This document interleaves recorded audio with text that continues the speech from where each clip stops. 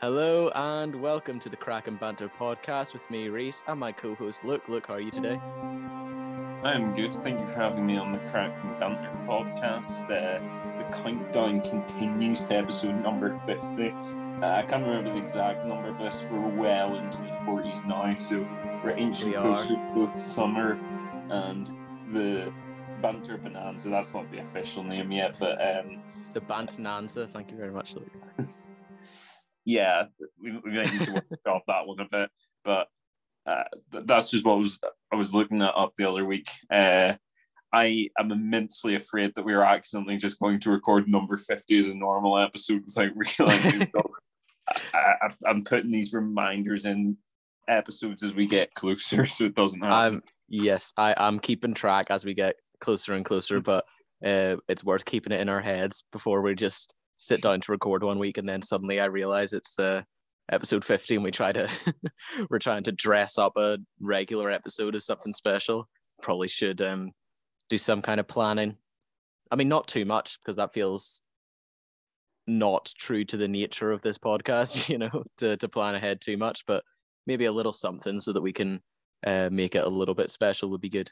Yeah, you can fix everything in post, I wouldn't worry.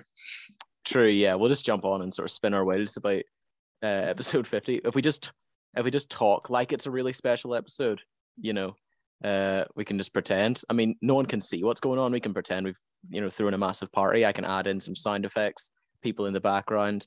We can say we've got a really special guest, and I'll just put in like a Graham Norton interview or something. We could just pre-record our questions and then their responses. It'll be perfect. Do you know what's we've actually got our star-studded lineup for episode 50. Yeah. Do you know what's really impressive?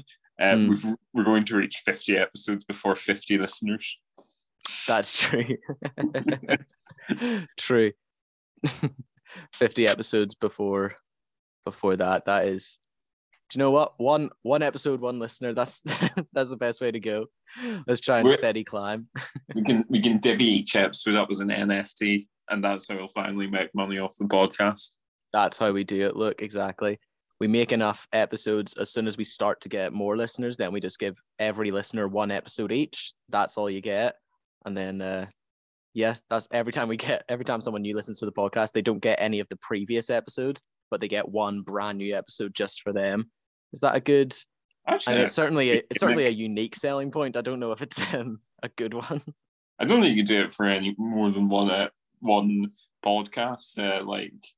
But if a podcast somewhere did that, that'd be kind of a cool experiment thingy. Mm-hmm.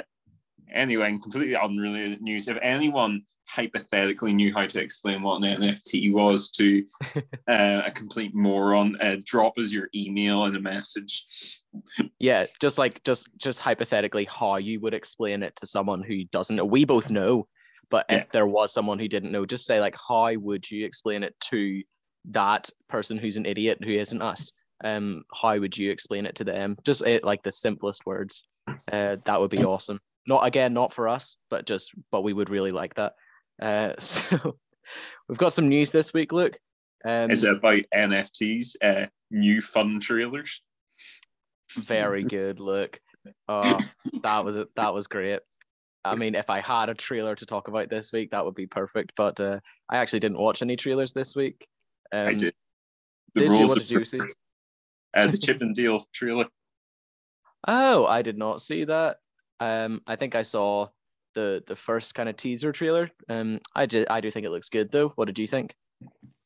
Very different to what I thought it would be, but in a good way. Yeah, it's sort of using Chip and Dale as a vehicle to parody the whole animation genre, kind of sort of halfway between Who Framed Roger Rabbit, that Looney Tunes movie from a few years ago with Brendan Fraser I really liked. Mm-hmm. I'm saying a few years ago. I think that's well over 10. Well over 13. I'd say closer to 20, yeah. And a little bit of maybe Austin Powers, but in tone. So it's I think it looks really good, really funny. Definitely the sense of humor to main stars being Andy Samberg and Mulaney.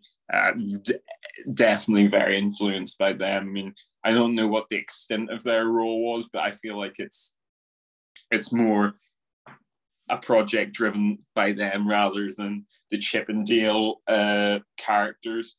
Yeah.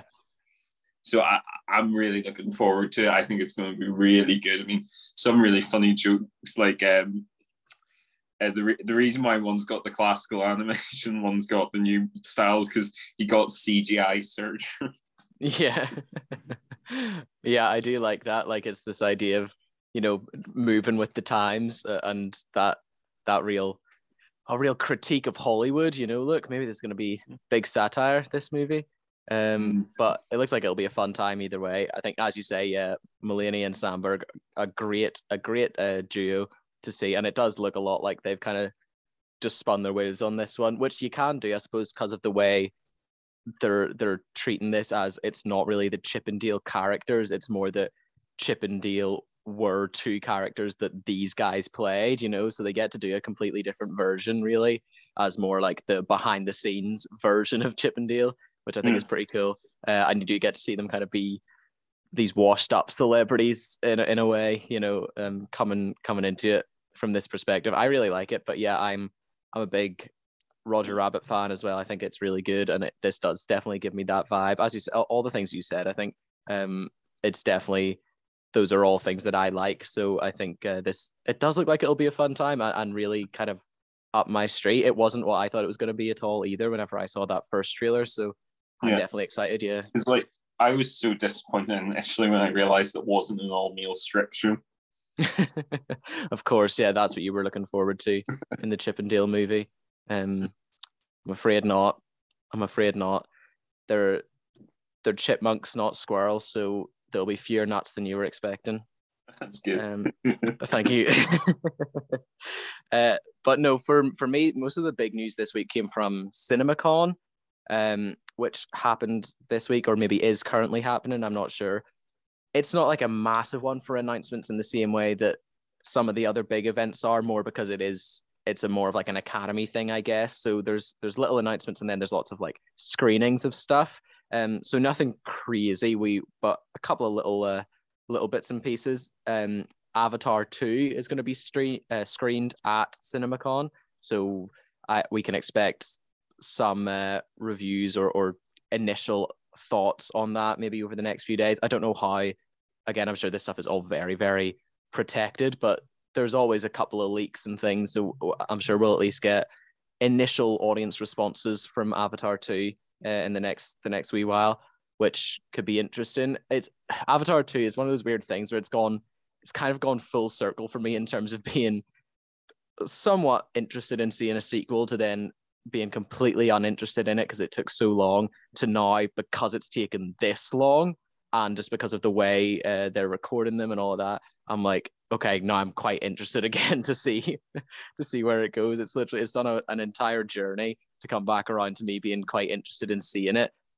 Not so much even in seeing it, just in seeing this whole franchise and what it does. And, if it crashes and burns, I kind of hope it does. Not because I want it to fail, but just because it would be kind of funny given the unbelievable investment. I don't know. I'm just interested to see what happens with the Avatar franchise at this point. Listen, I'm not saying James Cameron embezzled $1 billion of Fox's, whoever it was, money to spend on deep sea exploration submarines, but I'm also not saying that's not what he did. Yeah, part of me is expecting Avatar 2 to be just people painted blue on a soundstage, and they haven't even done any like the background's still just blue screen. They haven't actually done any editing. James Cameron's just convinced everyone they're gonna do, because Avatar, the first one, was such a CGI marvel. He's been like, yeah, no, most of this stuff happens after, you see. So actually, on the day we can just film them kind of like this, and we'll fix everything later. $1 billion, please. And then we just see the rough footage from on the day. A little bit of me is waiting to see that, and then James Cameron's there like, I don't know. I guess $1 billion doesn't go as far as you think it's going to these days. Did you ever hear that news story? This was from a while ago. It might even have just been an urban legend. It always entertained me. It was like it was a guy got fired from his IT job in America or something. He was getting paid loads of money, like maybe I don't know, six figures, to do this job. What he did though was he took 75% of it, and then the other 25% he paid a company in China to outsource the work to. So he was just getting paid like tens of thousands of dollars to sit at home and do nothing. He was eventually found out and they fired him. Anyway, the point of that is I think James Cameron's done a similar thing where he's kept like not as big a portion, maybe only like a quarter of, he's kept a quarter of the Avatar budget and said $750 million to Andy Serkis to mess around with ping pong balls and stuff in New Zealand. Yeah, he's hired people on Fiverr to just make Avatar 2. Maybe. I wonder if you could hire everyone on Fiverr for $1 billion. Because there couldn't be more. There's definitely not even two. There's probably not even 100 million people on Fiverr. You could definitely hire everyone on Fiverr to do at least one thing. Yeah, at least one thing, and then just see what you get back. You send everyone the same pitch. Is just do whatever. Here's some money, and you just put all of it together when you get it back, and that's the rest of the Avatar series. So I hope you're happy. I don't know what this is going to be. It's certainly interesting, but haven't heard anything yet. I'm just kind of, I don't know. I'm keeping one eye on it on Avatar because again, I don't want it to just be swept under the rug and put off for another 3 years, and then it's one of these things we never get. So I'm keeping a cautious eye on the Avatar franchise to see what happens. Feels weird calling it a franchise. It's had one movie, but just because of the plans are so big for it. I feel like I have to say franchise now. I'm actually confused because I thought number 3 was going to be the Under the Sea one, but if it means we get the underwater tail wrapping scene sooner, hubba hubba. That is true. That is very true.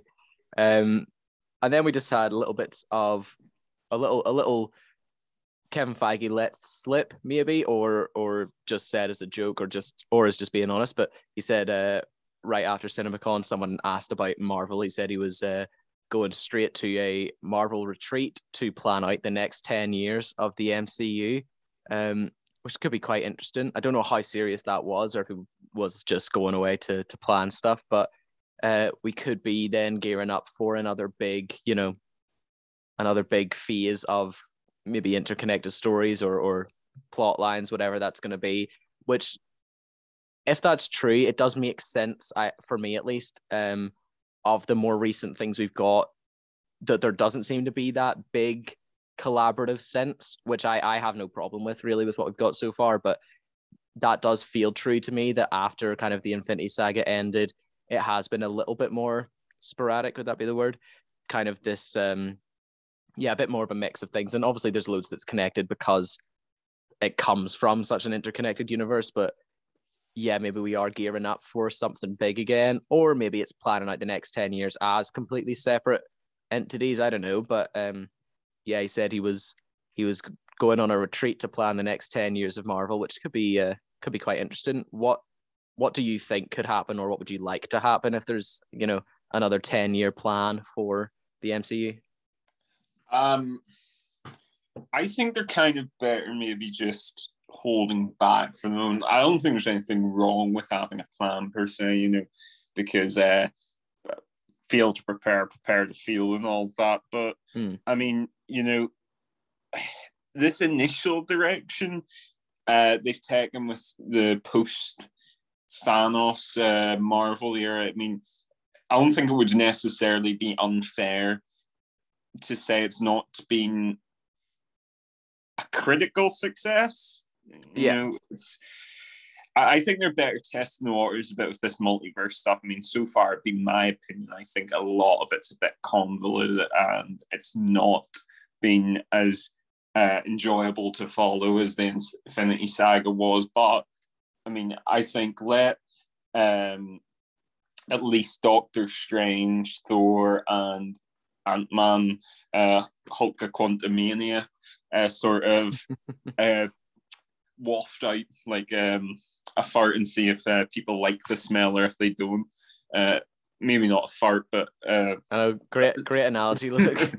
But yeah, just let those go down first, see how they are, and plan the direction based on that. Because whilst I'm saying the multiverse to me so far seems a bit convoluted and is making a rather unworkable continuity, because ultimately your problem with the multiverse is the impact of consequences doesn't feel as serious. Mm-hmm. But since those are going to be the three big hitters coming out in the next year or so, I would just let them go down, see what the reaction is to them, how they clear up the overall direction, and then plan based on that. But as I said, there's nothing wrong with having a plan. And I mean, people in the early days called them crazy for planning years in advance, which is what they were doing, and it worked out well. So ultimately, I think if that's what he thinks is the best idea, then he's probably at least earned that belief. Yeah, true. And also, I suppose we don't know what, planning for the next 10 years really means. That could just be a case of, here's the movies we want to make kind of thing. Here's the directors we want to get in, blah, blah, blah. It doesn't necessarily mean this is the saga of movies we're going to do. But I think having that plan kind of makes sense if for no other reason than I remember this excitement we got with like those big phase and announcements, and you'd see the lineup, the timeline of all the movies and shows that were going to be coming out. And then COVID, I think, really like interrupted that, because having a date, a specific date for anything coming out was such a risk. So we haven't got that in so long, but that is something that I would like a plan if just for that, to see those big posters of 15 to 20 movies and shows that would really get you excited, and there'd be some total random ones in there, and then you'd go off and look up, who are these characters, what's this going to be about, how could this connect, what's this going to be.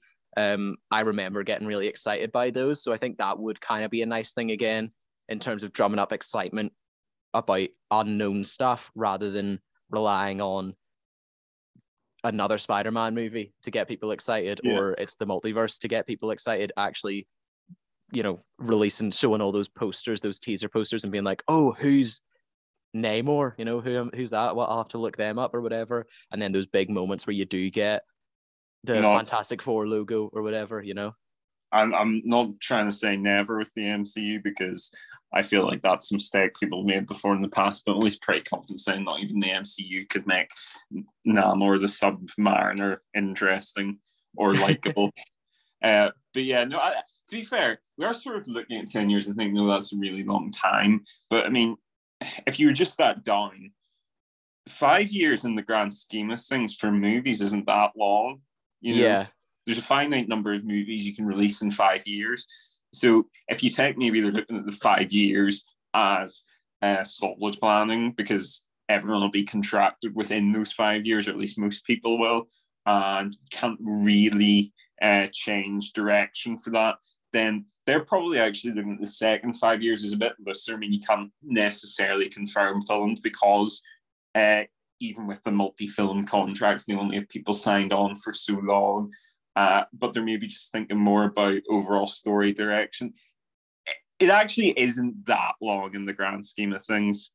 10 years ago was Avengers. They wouldn't have planned where they are now 10 years ahead, but they did. If you think 2012, I would say they probably had to at least 2017 fairly firmly planned out. Yeah, and I suppose also, with something like this, if you want to do another Infinity War Endgame type of thing, but you also have actors who are coming in for 2 or 3 movies before that, trying to make it line up and still give those actors time to do other movies and other things they want to do, apart from just coming back to do Marvel movies constantly, because fewer and fewer of them are signing on for these big multi-picture contracts the way they used to now, because they don't want to be signed into Marvel forever, and they want to be able to come back, and I think a lot of them also want to be able to redo their contracts for more money whenever they're their movies do well and stuff. So trying to make all that work is gonna take 10 years of planning. If someone's gonna do a movie for 2 years, and then you want to give them time to do another movie for 2 years, and then you want to give them time to not come back straight away and all that, then you kind of do need that time if you're going to do anything on like a big scale. So yeah, it isn't the most amount of time ever. It does make sense that they'd be doing that. I wonder, does it mean the next 10 years starting now? Because surely so much of this is already in motion. So maybe it's not actually even the next 10 years. This could be, 14 years from now by the time everything that's already planned gets finished. So I don't know what to expect really. We've loads to see from Marvel, but yeah, I can't wait for all the new stuff as well, and just stuff to get wacky. The best work out though how they're going to integrate the Howard the Duck in, because that's happening whether anyone likes it or not. Yeah, for sure. That's got to be coming soon. Like, gotta be. Then the only other news was kind of just a bit more solid confirmation of all of the Sony stuff. Look, and I know you love talking about this post. We're in a post Morbius world, and boy, oh boy, have we got some exciting Sony stuff coming up. Sorry, SPUM stuff, I should say. The Sony Pictures universe of Marvel characters. That sounds like so many rude words with like actually a single one. Yeah, so I've got a SPUM update for you. Don't worry. So this is all. Don't give me all of your spam at once, right? So we've got a couple of things were shown, clips at CinemaCon, and then some things were announced. So we've got, first thing, Venom 3 is happening. I feel like that was kind of expected anyway, but we've got a Venom 3 on the horizon. I think that's fine. That makes sense. Venom is really the driving force behind this the Sony Pictures universe of Marvel characters, or SPUM. Then the other two that we did already know about are the Kraven the Hunter movie, with Aaron Taylor Johnson, I think, is in that. Which fine, whatever. We saw a little clip from it. Well, we saw like 10 seconds of behind the scenes footage, but I don't know what that's going to be about. Kraven is. Who would have thought Kick-Ass was going to play Kraven the Hunter? Yeah, exactly. We also were getting a Madam Web movie. The characters get more and more obscure as we go down the line. I forgot we did already know about this, the Madam Web movie. I feel like maybe someone's been cast, but I'm not sure. Madam Web is in the Spider-Man comics. She is sort of this being that exists beyond time and is a part of the Spider-Man multiverse. That there's this web that consists somewhere outside of space and time that connects all of the spider people from all the different universes, and all that lovely comic book lore that makes no sense. And Madam Web is kind of one of the ones in control of that. What's this movie going to be about? I don't know. All she really does in the comics is sit about and like talk to Spider-Man and stuff whenever there's multiverse problems. I don't think she is ever really a hero of any kind, so I don't know what that's going to be about. Who knows? But sorry, go ahead. Why do comic book writers have to be so weird sometimes? Like, how does a kid getting bitten by a radioactive spider and somehow like mutating to be sort of spider like translate into the whole world is being watched over by a giant spider? Like, that's like someone microdosed and then read Discworld and realized their job is to write Spider-Man stories. yeah, it does. It's sort of it's outdoing the brief, really, isn't it? When you're asked to write a Spider-Man story, you're like, okay, he could just fight the Green Goblin, maybe next time. Maybe next time you just have him stop some bank robbers. But the weirdest one of all, Bad Bunny has been cast. Bad Bunny, who we're going to see in the upcoming Bullet Train movie, which I'm quite excited for. But he has also been cast as El Muerto for a solo El Muerto movie. If you're sitting there wondering who on earth is El Muerto, you're not alone. El Muerto is a Spider-Man villain who appeared in 2 issues of Spider-Man. 2 issues of the Spider-Man comic he has been in. and that's who we're getting a solo movie of Spider-Man, of all those Spider-Man characters, all those incredibly well-developed Spider-Man characters with, extensive backstory, complicated emotional background. We'll be getting an El Muerto movie. I don't know. I was going to say, I actually kind of think that's the advantage of it. Yeah. You think anytime you want to release a movie about superheroes, you have the blades on Batman's gauntlet pointing 2 degrees the wrong way. You'll have hordes of angry nerds in the internet sending bomb threats to your house or whatever. It's kind of genius to then pick a character from 2 issues and think, we can just write whatever we want about him, because ultimately there is nothing on him. Although that being said, people will still get angry about it. Yeah. I feel like it's more one of those things where this just gives you the freedom to, or realistically what they've done is someone at Sony has pitched a script for, I think El Muerto is like a wrestler, that's where he comes from, and maybe he has superpowers or went to the Tinkerer or whatever. I don't know. He's one of those villains. Bad Bunny who has a sideline in wrestling. Nice. Okay. That does make sense. Yeah. But yeah, what this feels like to me is someone at Sony has pitched a script for a movie with some character vaguely like this. And then Sony's gone, great, we need another Spam movie. Let's just use this script and then we'll make more money this way than doing some random movie about a wrestler that nobody's ever heard of before. Let's slap some Spider-Man on it and then we'll make more. That's kind of what it feels like to me. Not that means it's going to be bad. It's just that's very much the vibe I get when you make an El Muerto movie. Either that or it's someone at Sony, some executive, it's their favorite character. That's kind of always the only reason these things get made, or like a character gets put into something, is because someone, it's their absolute favorite character of all time and they've demanded to make a movie. Oh no, my script, there's Spam all over it. Yeah. Excellent. To be fair, I think it's partially also wouldn't surprise me if they were looking for a vehicle for Bad Bunny. I mean, he's not as big in the English-speaking world, but you have to remember the guy is the most streamed artist on Spotify. If you released a movie with him as the main character, I don't doubt that there would be millions of people worldwide who would want to go see it, and would give them a lot of appeal in sort of the Latin American market and over here in Europe, the Spanish market. So I would be surprised if that was partially one of the reasons they've done it like this. I like to think now the way you said that, I like to think that in the Sony offices now, it's like the mark of death if your script gets spammed.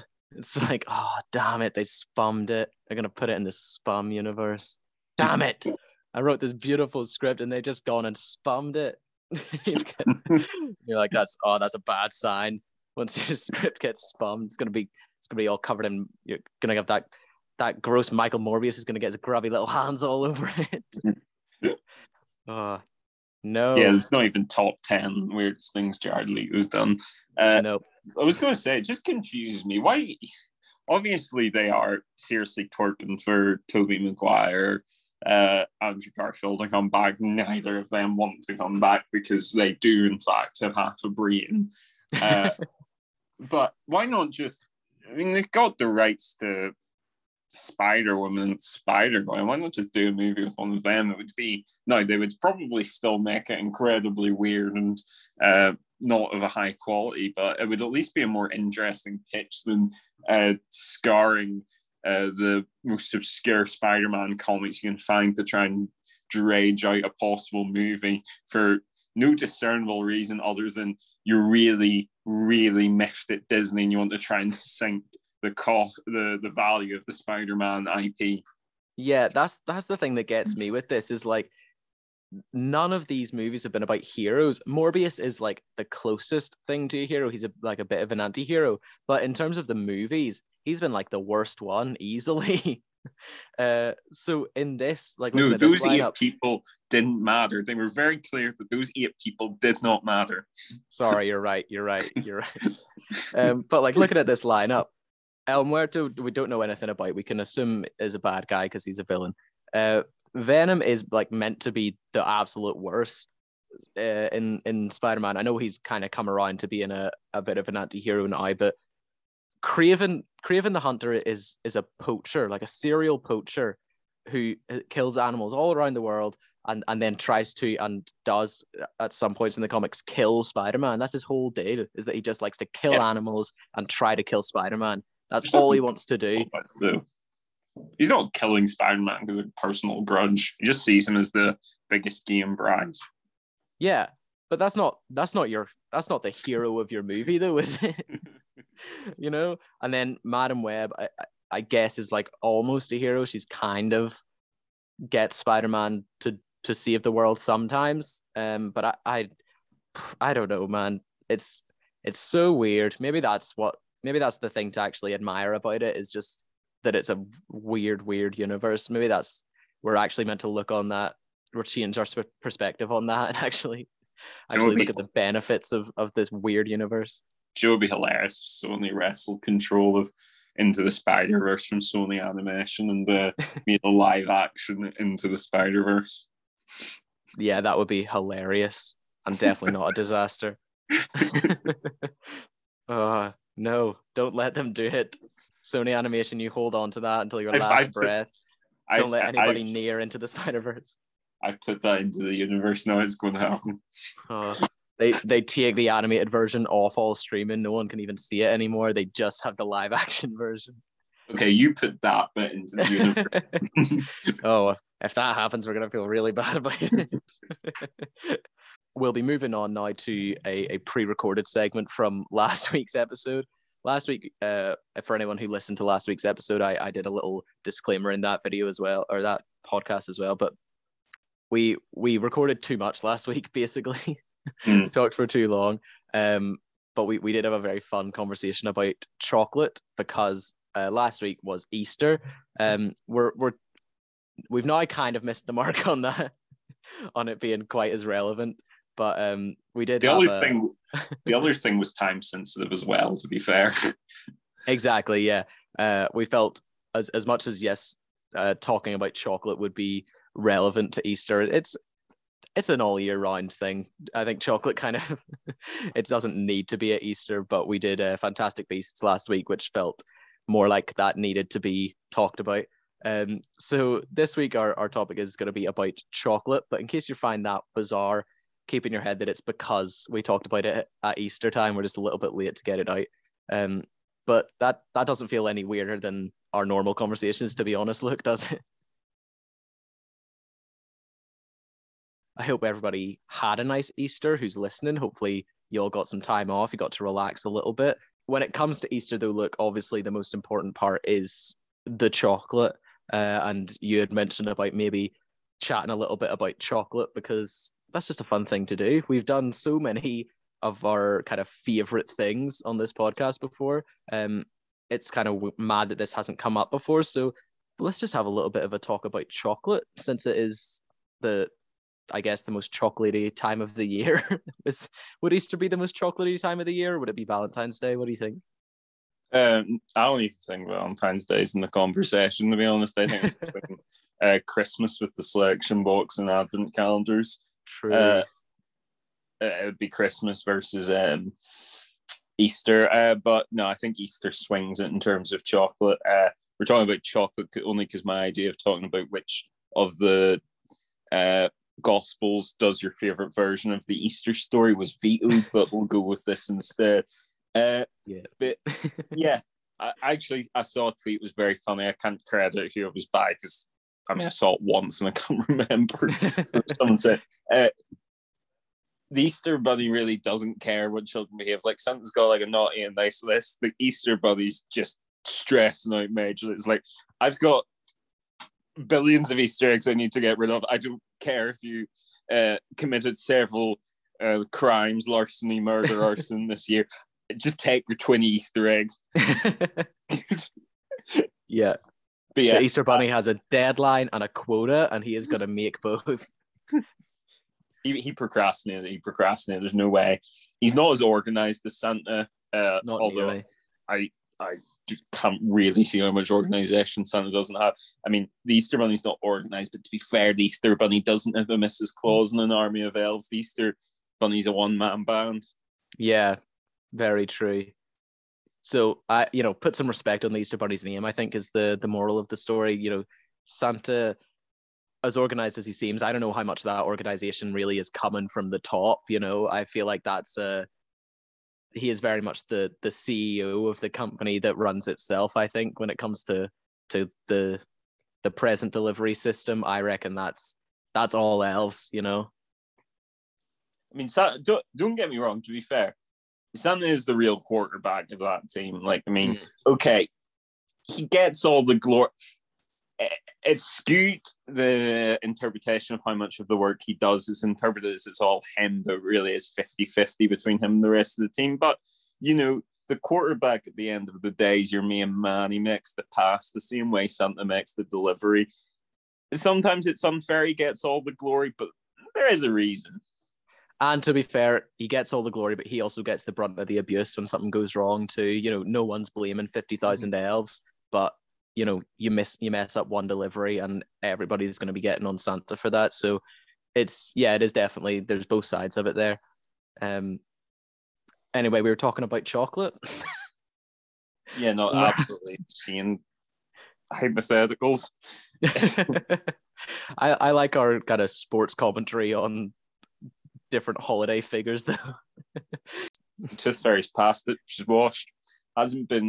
It had her glory day back years ago, but it hasn't really been put in the same outfit there. Do you know? Dental health is at an all-time high. Look. Yeah.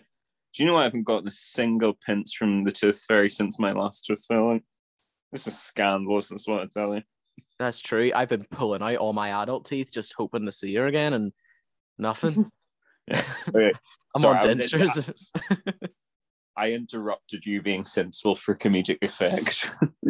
Listen, look, that's what this podcast is all about. Okay. And I mean, you say being sensible, we're having an in-depth discussion about chocolate, but yes, to get a little bit more serious, when it comes to favorite chocolate, are we just going for an overall favorite here, or are you trying to split it up somehow? Well, when I eat chocolate, I don't split it up. I just do it all in one go. So I reckon wrapper and all. Just do we'll each do our own. I was going to say top 3, but I don't think that's big enough. I also think a top 5's too big. I'm going to force a bit of constriction here, but also give a bit of leeway and say a top 4 each. I think some ground rules do need to be set, though. I say exclude anything that's more biscuit than chocolate. So, I mean, you could have, I think you could have I don't know, you could have a crunchy or whatever, but I don't think you could have a penguin bar in this list. Yeah. Isn't that fair? I think that's fair. I'd also exclude anything that's more cake than chocolate as well. So we're not including brownies, chocolate cake, anything like that. Oh, yeah, no. It's got to be. Have to, if you were buying it, it has to be something you would call a chocolate bar. Yeah, yeah.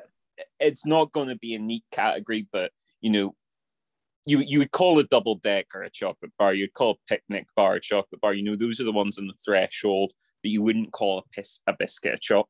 You wouldn't call a penguin biscuit a chocolate bar. You would call it a chocolate biscuit. Yeah. Chocolate biscuits aren't on the list. Trying to think of any other ground rules.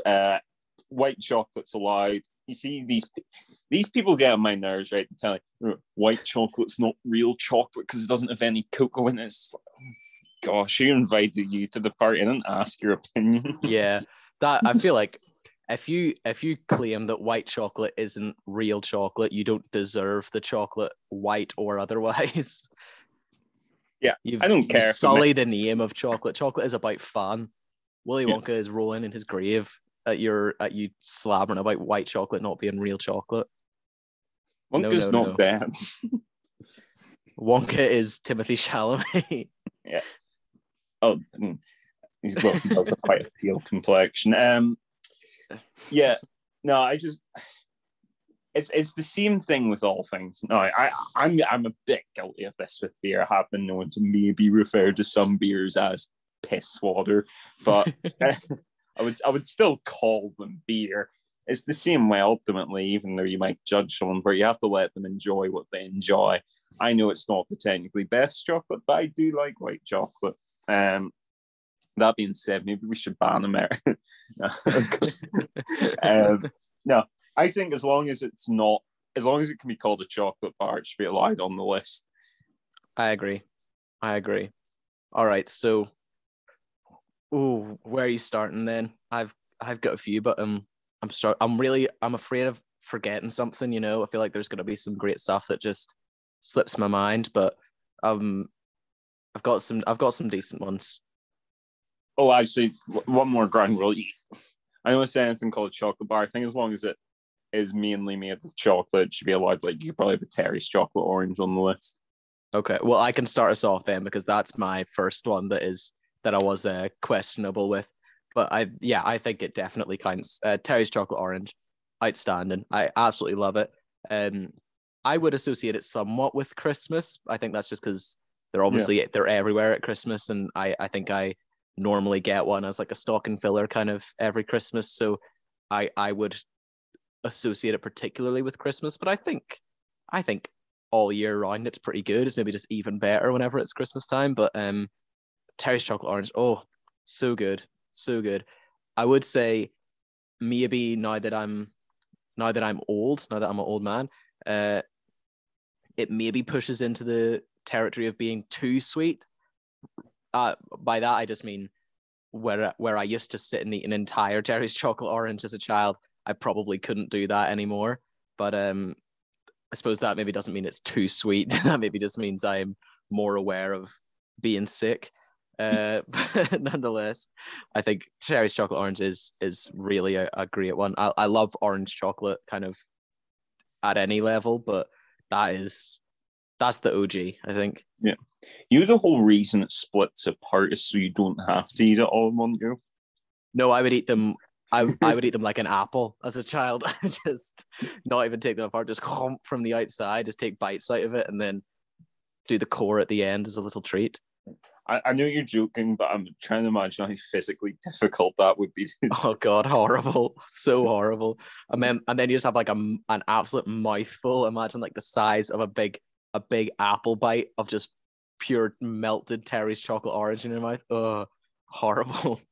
The absolute worst way to eat a Terry's chocolate orange. But man, I'm sure someone's done it. Yeah, I'll put that. I'll put that at my number 4. I'll sort of like also put it with but I'll like say my actual favorite delivery method of a Terry's chocolate orange is the chocolate orange bars. Like the thin ones. Yeah. I don't know why. I think I just slightly prefer that to the orange. I know the orange is more unique, but for some reason it tastes a little better. I don't know why. Maybe it's just the feeling you don't have to share it, whereas you inevitably have to share the orange. Yeah, you either share an orange or you hoard it. There's no, you can't keep it out or keep it in a drawer somewhere. You either hide it for no one to have or you share it with everyone. There's no in between. Yeah. Well, I'm gonna put in my number 3. This is skirting the line a bit, but I did say I think anything that is mainly chocolate that you would call chocolate should be allowed. So I'm going to put in number 3, mini eggs. No, this is very seasonal to now. But mini eggs, to really just put it mildly, crack cocaine of chocolate. That is very true. I mean, you could just open a bag and think, 1 or 2, and then have some more later, whatever. The bag's empty in 5 minutes. Literally is. There's no other way that ends. You start it, it's gone.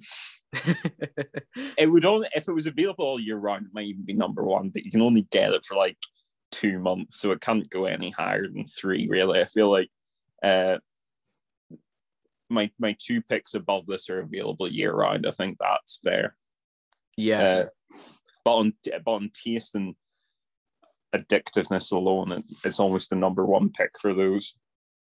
Yeah, They are hard to beat. Mini eggs, they're a really great one. I don't have them on my list, but that it's a strong contender. Like I feel like it's maybe because I wasn't thinking about mini eggs. I was going more chocolate bar route, but they could very easily make the list if I were to rethink this. But I'll stick with what I have.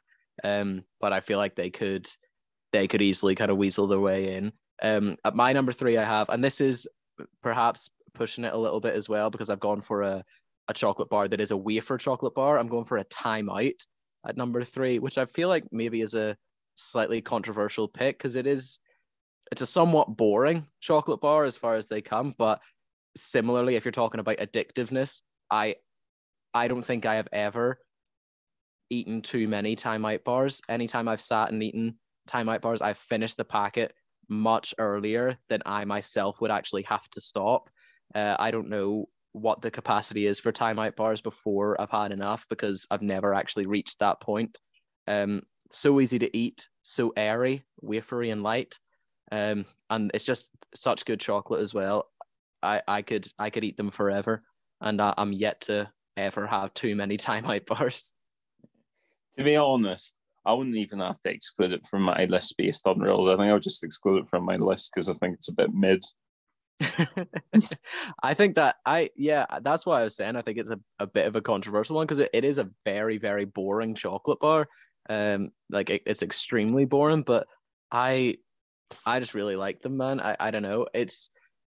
There isn't anything special about them, but I feel like that's why it's so good. Like I could just sit and eat them forever. It's not that thing of like, oh, you take the first bite and it's incredible. It's just a good chocolate bar, and I anytime I have them, I'm never disappointed.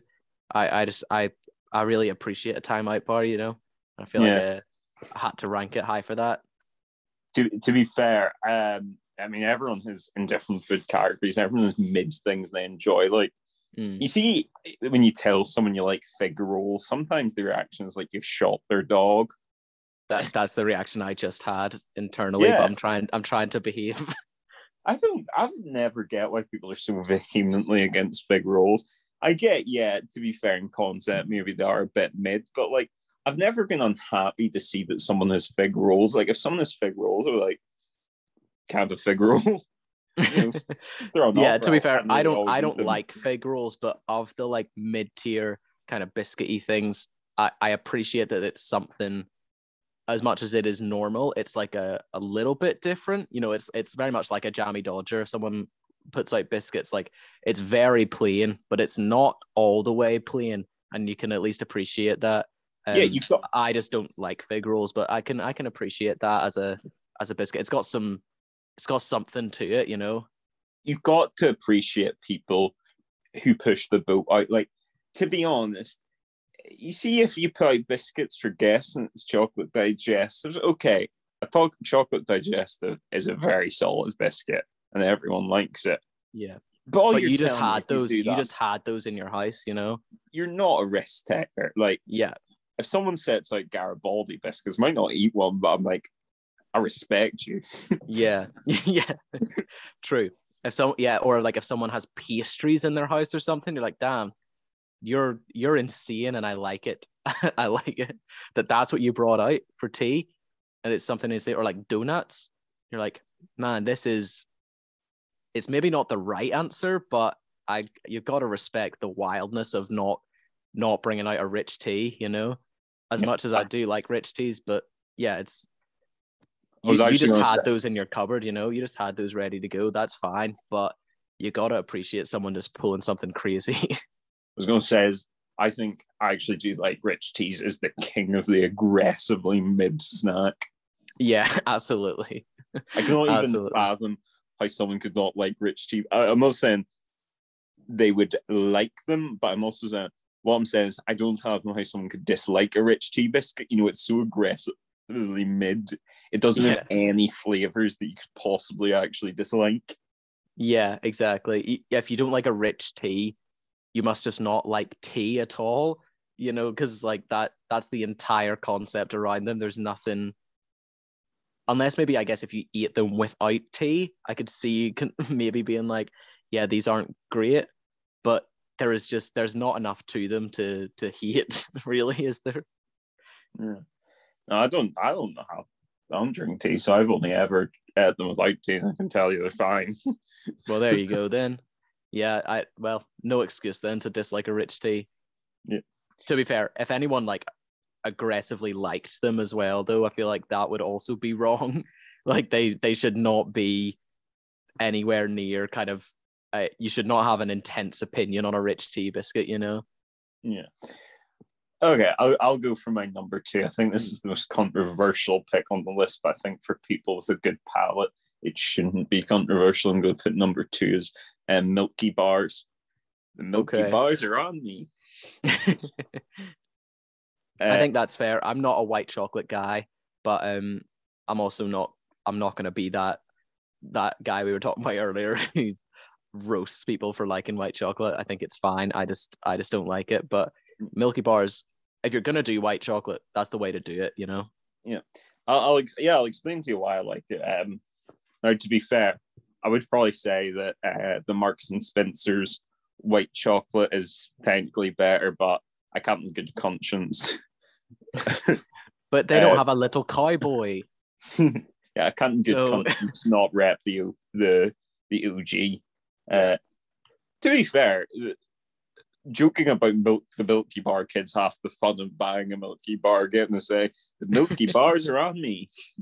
But yeah, I like Milky Bars because, to be fair, when people criticize white chocolate, I think they're sort of thinking of the cheap, plasticky, cardboardy white chocolate that's been made to save money. But Milky Bar is an example of how white chocolate can really shine, where the whiteness comes from the high sort of dairy content and a good sort of level of sweetness that comes from the lack of bitterness from cocoa beans. To me, that's how you do white chocolate, and I think it's really nice to eat. Now, it does suffer from the same problem that a lot of white chocolate does, that you can't really eat a whole bar in one sitting once you're past the age of 10 because it's just too sweet.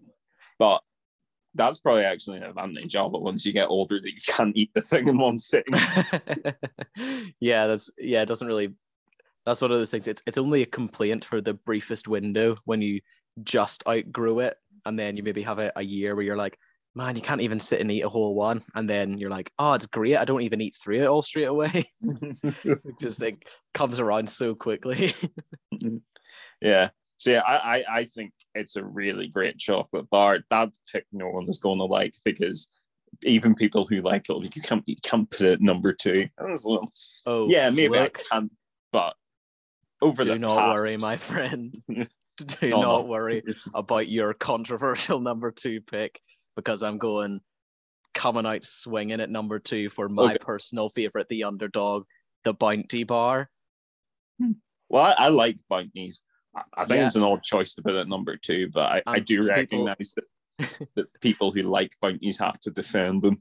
Yeah, exactly. It's everyone will admit that a Bounty Bar is fine if you can corner them and get them down to admit it enough. But people just love to hate it so much, and I will defend the Bounty Bar. I will die on this hill. It's a great bar. Coconut is amazing. I think again, no one really denies that. Like coconut, you get a pina colada, you get something with some coconut in it, chocolate and coconut. It's such a great combo. And the Bounty Bar, oh man, it's so good. It gets horribly neglected at Christmas time. It shouldn't be neglected through the rest of the year either.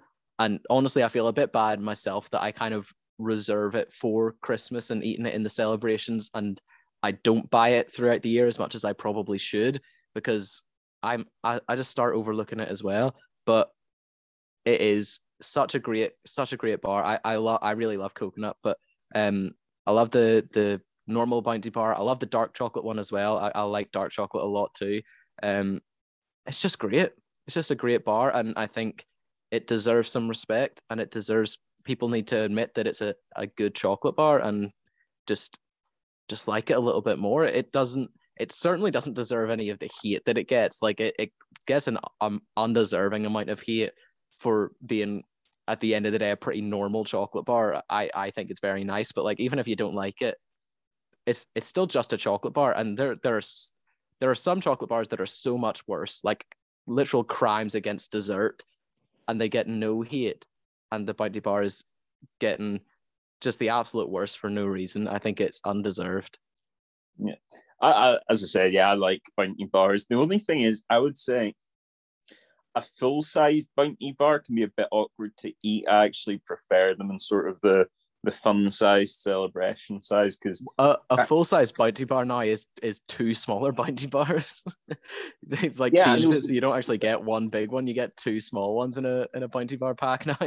No, I get that, but it's just what I mean by awkward is the amount of coconut and coconut things. Okay, yeah. It feels like it feels like someone's trying to suffocate you with coconut when you're eating that much coconut because it's so granular. But yeah, I do like it. I think rogue choice to put in at number 2, but I mean, I'm not part of the Bounty hate gang, which doesn't have a lot of members these days because some people aren't adult enough to deal with the coconut flavor. Exactly.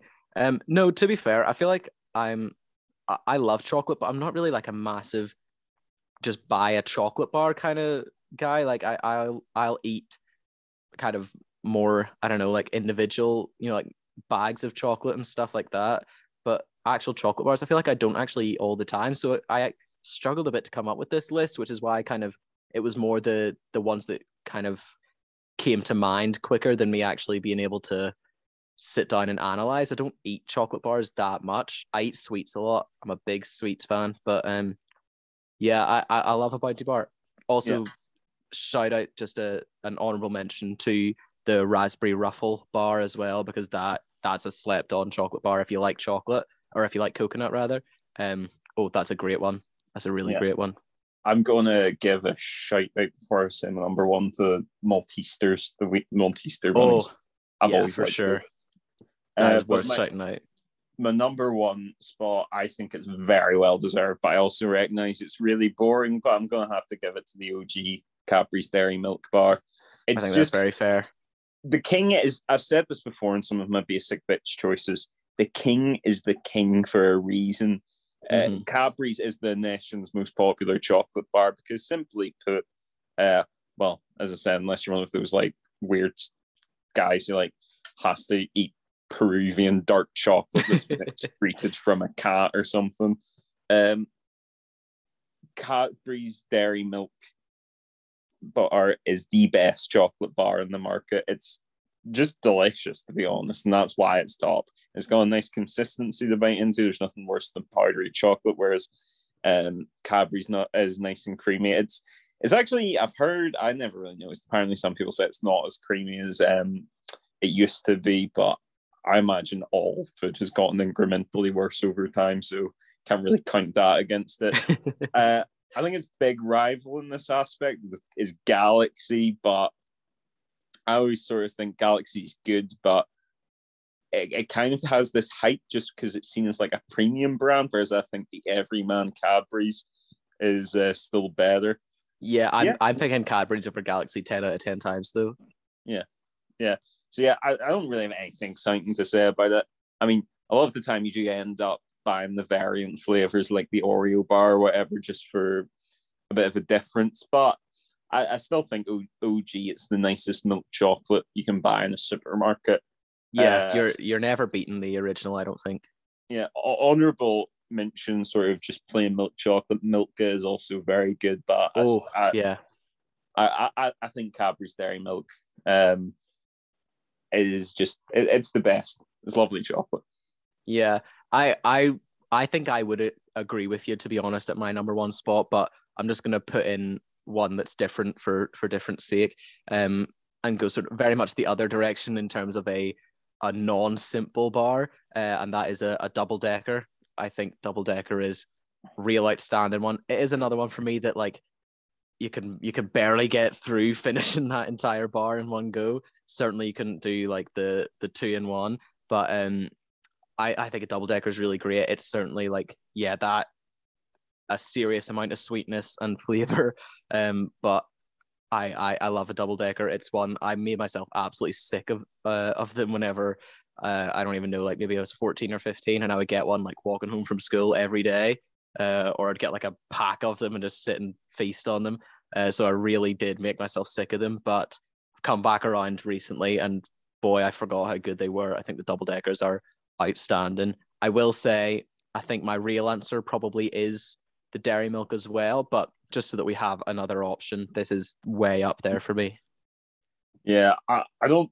I have to be honest. I don't think I would crack. I quite like them. I don't think it would crack my top 5 or top 10 even to do like them. What I can say is I have to receipt this with don't try this at home, because I have no idea if it was actually a safe thing to do or not, or whether I was just lucky I didn't completely explode the microwave.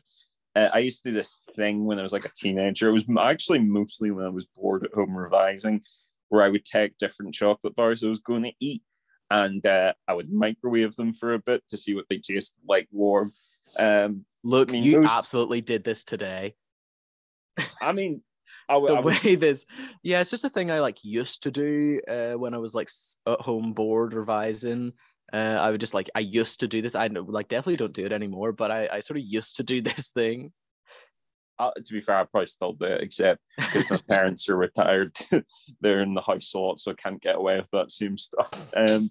With that kind of laissez-faire attitude to the microwave. Yeah. So yeah, normal sort of chocolate is what you expect. It's just softer, and it's quite nice to have it sort of melty. Toffee crisp, I think I microwaved. It was kind of weird. That was also definitely not safe, because that could have exploded. But I can tell you, by far and away, the most entertaining chocolate bar to microwave was a double decker. It's like that marshmallow top half would just explode out of it. It was really funny. That is good. It would unfortunately burn your mouth if you tried to eat it, because it's like kind of melted sugar, but whatever. As I said, don't try that because it's not safe. But yeah. No, that's pretty good though. I think that's a pretty solid chocolate analysis, I think. Look, I've got 2 bonus categories for you. The first of which is your favorite, just because of band, and I kind of want to hear what you have to say about your favorite chocolate biscuit, be it bar or a biscuit that has chocolate on it. I was thinking I have to give it to evenly split between 2. I love Penguin chocolate biscuits. I really, really like them. If those had been permitted, I probably would have put it on my list. They're actually I hadn't had one for years now. I had one maybe last year. They taste really, really nice. Yeah, Penguin bars are great. Really nice to bite into as well. That nice sort of snap of the biscuit. That feels like something Paul Hollywood would talk about. And and I think that has to be tied with a gold bar. There's a lot of novelty in eating a gold bar, and it does taste quite nice. So are you talking here specifically chocolate biscuit bars, or just chocolate biscuits generally? No, it can be a biscuit with chocolate on it, or a chocolate biscuit bar.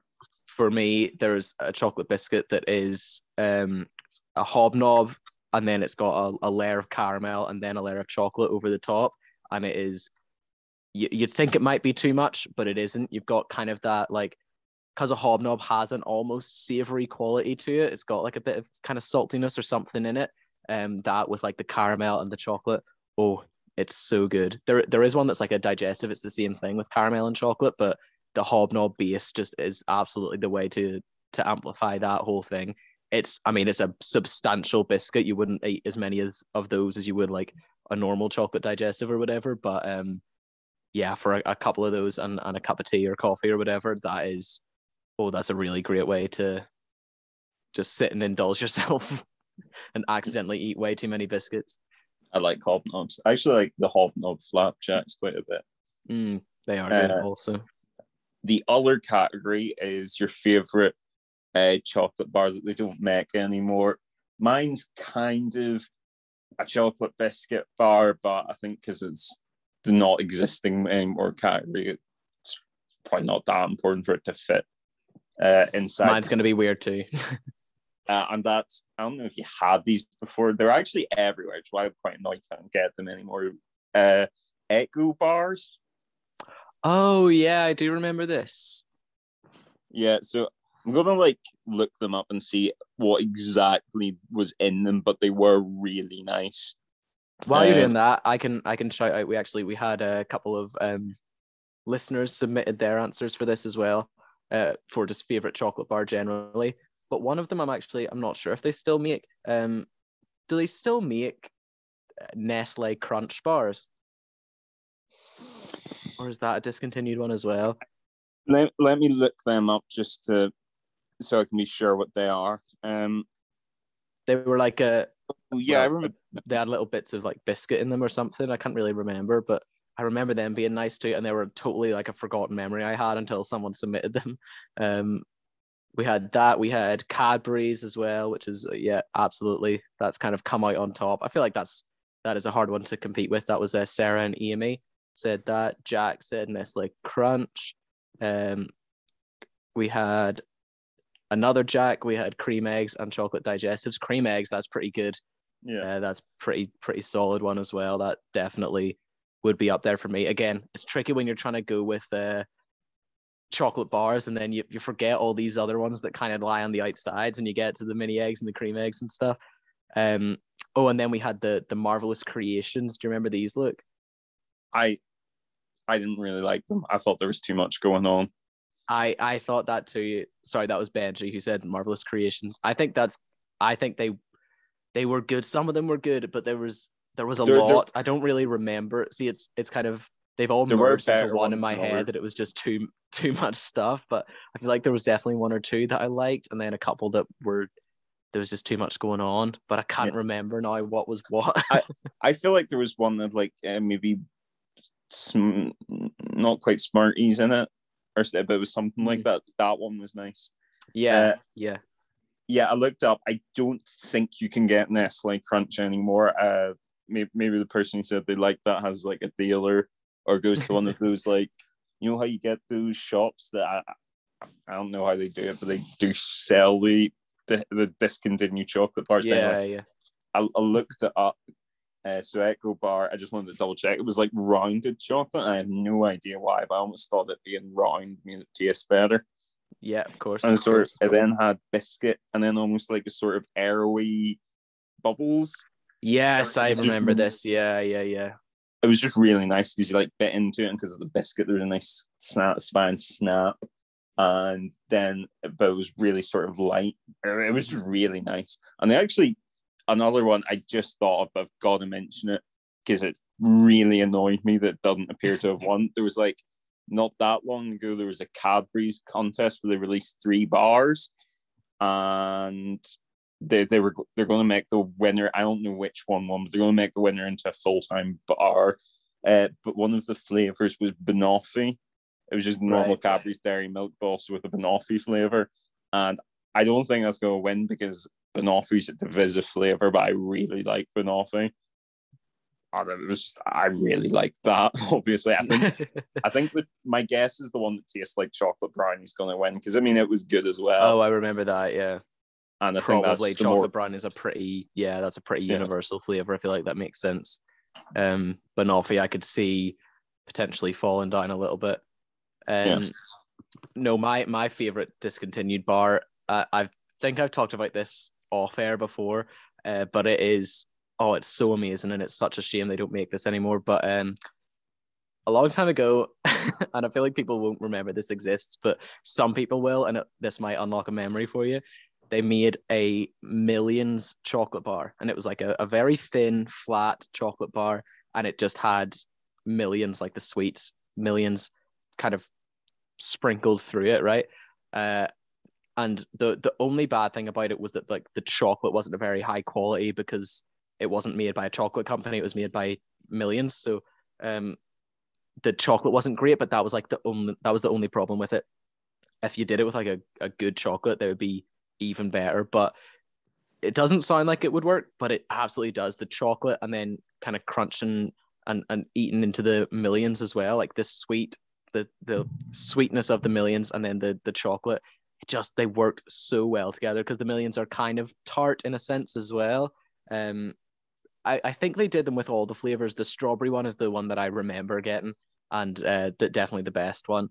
It was outstanding, and I wish they still made these. They were so delicious, and again, definitely wasn't perfect. Like the chocolate wasn't the best thing ever. There was also the problem of like the chocolate would kind of melt while that you still had the millions as well. Like the consistencies didn't really work, so you'd always be left with like too many millions left over in your mouth after you'd eaten the chocolate kind of thing. So it definitely wasn't like a perfect design, but God, it was so good still. Even with those flaws, it was such a delicious chocolate bar. Maybe that's nostalgia talking, but I love it. I will still sometimes recreate that with if I have a bar of chocolate in one hand and a packet of millions in the other. I will go to try and recreate that chocolate bar, and it still works. The flavor still works absolutely. Yeah. So I think I do remember those. I don't think I ever had them because I wasn't like the world's biggest Millions fan. What was I going to say? Oh yeah, no. Sort of in terms of like weird combinations, there is like a thing you can get. It's a Taito cheese and onion flavored chocolate bar done by Taito themselves. I haven't had one, but it just sounds stomach churning to me. I think. No, I was going to say maybe the cheese sort of cheesy chocolate might work, but I really don't think it would. And then the onion, I think would just be even worse. Yeah, it's not for me. It's definitely not for me. I mean, I don't really like cheese and onions, so that definitely wouldn't work for me. But I feel like generally chocolate crisps, I don't know what I would get behind. Maybe like a sweet chili or something is the only thing I could see working. But that's just because chili chocolate is a thing and it's quite good. But beyond that, I struggle to see a flavor of crisps that would work with chocolate. I don't know. It's the problem with sweet versus savory. I mean, ready salted would work just because salt, caramel, it's just salt, But I mean, I just don't think it's a good sounding combination. I think from what I haven't had, as I said, but from what I've read, part of the problem with the Taito cheese and onion bar is not only does the flavor not work, it's that really terrible, cheap, powdery chocolate. Yeah, that's always the biggest problem when if you have something like that and like the Millions one I was talking about, if it doesn't come from a chocolate company, then like even if it is a good idea or even if the flavor is good, you'll never actually know because the chocolate is such a bad quality that it could spoil what maybe potentially could be a good flavor, if you kind of have a dodgy chocolate. I suppose it's the same if you get like a nice like a alcoholic drink or a cocktail or something that someone recommends. If it's made with like really crappy quality alcohol, then you might think that you hate it, even though actually you could have a really nice one, but you've kind of been spoiled by having a crappy quality one. I suppose that's like anything, isn't it? But yeah, that's always a danger. Always a danger. Yeah. I tell you what, though, you just didn't care when you were a kid. All you cared was you're getting chocolate. Like I bet there's like chocolate wallies that you're given, and it's always like the Spider-Man or something, Yeah. It was like the greatest thing ever. I bet that chocolate was horrible. Yeah, undeniably that chocolate was bound to be disgusting. But you know what? Something about getting that as a kid look is just a little bit magical. Wow, what insightful views on chocolate we have, look. I can't. What were you thinking with your choice is from 1 to 5? Those were all chocolate. And they were the brief. But what were you thinking? Yes, hopefully you enjoyed that chocolate conversation. We're going to move on to our next segment, a new segment actually. Some people who have been listening to the last few episodes might know that we've been changing up our segments. We've tried to introduce a couple of new things to just switch it up every so often. Sometimes we don't always have stuff to talk about, and we'll throw something new in. So we have another new segment this week. I'm calling this "Good Thing It's All Made Up." This segment is called. We're going to talk about fictional things. It can be all different stuff, but we'll have a different kind of topic each time we talk about it. And we're going to talk about a thing we would like or a thing we would dislike that is fictional, and we'll just chat about maybe if we were put into that scenario, how do we think it would go? So this week, Luke, I think you're going to tell me some fictional places or fictional worlds that we could potentially live in, and maybe one that we would like or one that we would not like so much. Does that sound right? I was thinking from the perspective of going on holiday. On holiday, nice. Okay, so this is a little retreat to to some fictional lands. All right, well, you start us off. There's What do a you difference between places you'd go on holiday and places you'd live. Anyway, Oh, absolutely. Right, like any good doctor, I'll start with the bad first. So the first place I thought would be bad to go on holiday, actually this one would also be bad to live in, is Lilliput from Gulliver's Travels. Are you familiar? I assume you are. I am, yes. So, but you give us a wee description, because I it's been a while since I've visited Gulliver's Travels. So anyway, Gulliver's Travels was a movie from the 2000s starring Jack Black, and definitely wasn't also a classic novel. Yeah, no, but it was based it was a novel, obviously, but that was based on the Jack Black movie. Yes. There was also other people in the movie. The only one I can remember which was the guy who plays Boyle in Brooklyn Nine-Nine. Joe Trulio, that's his name. Yeah. There was other people in the movie, but I can't remember any of them. But you don't need to know. Basically, Gulliver. I'm bad on double L sounds for some reason. He arrives in this fantastical land called Lilliput, where everyone is tiny. So, like, I can't remember the exact height, but they're probably only like 6 inches tall, maybe. Mm. So the reason why that would be bad to visit is I'm not even particularly tall. I'm like, I don't know, I'm not quite 6 foot. I'm pretty high up in the 5s, 5'10", maybe, I don't know, 5'11". Okay, I'm 6 foot. Okay, maybe 6'2", 6'2". It doesn't matter. I can be wherever you want, ladies. Anyway, so bearing that in mind, I'm not even particularly tall, but I hit my head on stuff all the time. Cupboards, door frames. I mean, your house is awful for this. So for anyone who's never been to Reese's house, I don't actually know if that would be the majority of the listenership or not. Oh no, it is. Anytime someone listens to the podcast, I invite them to my house. So I think it should be majority of the listeners. Anyway, it's time to dox Reese by providing his. Anyway, yes, if you've never been to Reese's house, all the door frames in Reese's house are quite low. It's just about okay. I brush my hair off your door frames quite a lot. It's specifically the door frames in the new built stuff in the house. When the house got renovated, any new doorways that got put in are all bizarrely short. Like, I think they only are maybe 6'1", 6'2" tall. I don't know why. I didn't build them, but they are weirdly short. Yeah, and it creates a permanent sense of unease for me. No, it doesn't, but I am always slightly. I can't help but think, if this house was any smaller or I was any taller, I would be hitting my head off this all the time. And if you're on holiday, you're trying to relax. You don't want to always be worried about hitting your head off door frames. Your bed's too short. That's like, that one's awful. If your bed's too short, like, you sort of always feel like your feet are about to dangle off. It's very unsettling because, of course, everyone knows that if any part of you's off the bed, then that's how monsters get you. Yeah, obviously. Yeah, I think that's why Lilliput would be a bad place to go on holiday. You can't relax if you're always paranoid about the door frames.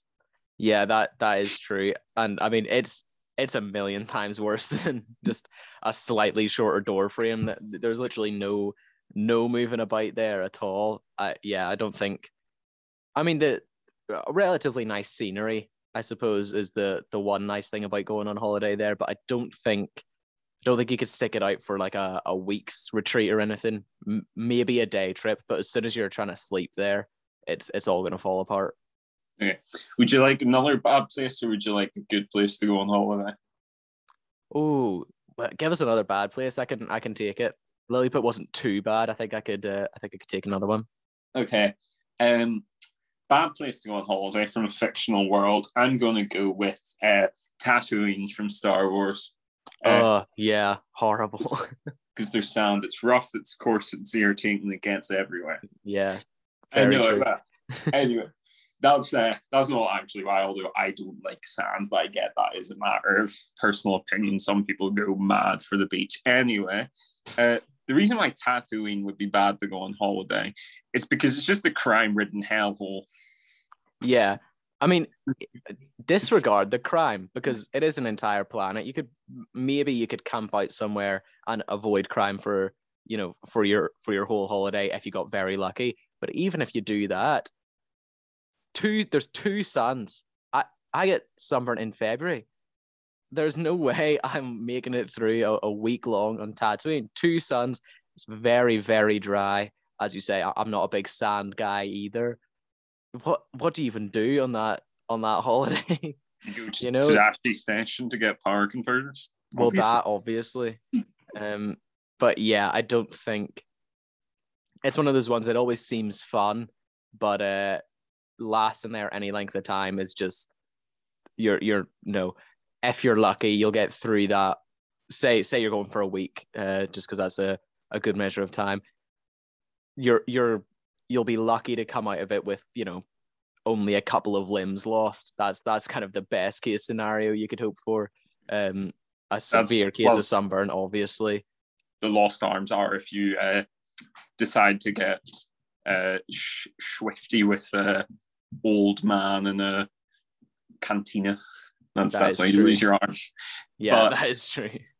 One other thing that Tatooine definitely doesn't have going for it is the local wildlife. Now, some people, when they're going on holiday, they like to go places where they can maybe do a bit of nature watching, spot some exotic birds. Mm-hmm. Then you might go look at some of the flying wildlife as well. Yeah, but Tatooine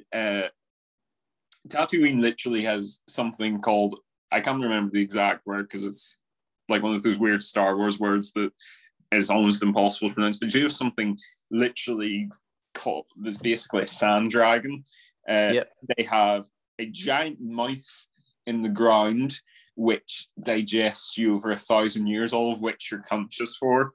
It has not animals, but certainly someone did slaughter them like animals, the Tusken Raiders, who are not exactly known for being welcoming to strangers. And to top it all off, the Jawas will try to sell you faulty droids. Overall, a 1 out of 5 on TripAdvisor, maybe going up to 2 out of 5, because it does actually have accommodation, because there's the Dowager Queen Hotel. That is true, yeah. You can at least stay somewhere for, a night and a half before you get murdered and robbed. So yeah, maybe 1 or 2 stars that one, but yeah, Tatooine, you'd get at least the novelty of being in Star Wars until you died. So that's I guess the silver lining for that. But 3 out of 5, because I always did want to see the Cantina band and then Max Debo perform. That is true. That would be good. But yeah, I can't say I'd go there in a hurry. I feel like I'm good to just stick to the theme park recreations and and those kind of things. I don't think I need the real life experience of Tatooine, but it's not the worst one. I feel like there's definitely worse places out there. But what about a good one? Look, after those 2 trips, I need somewhere I can really go on holiday to unwind and have a good time. So yeah. What's a good one? Right, you want somewhere where you can unwind, that you won't have a sense of overbearing anxiety and dread hanging over you every turn, as well as a palpable sense of danger. I have the location for you.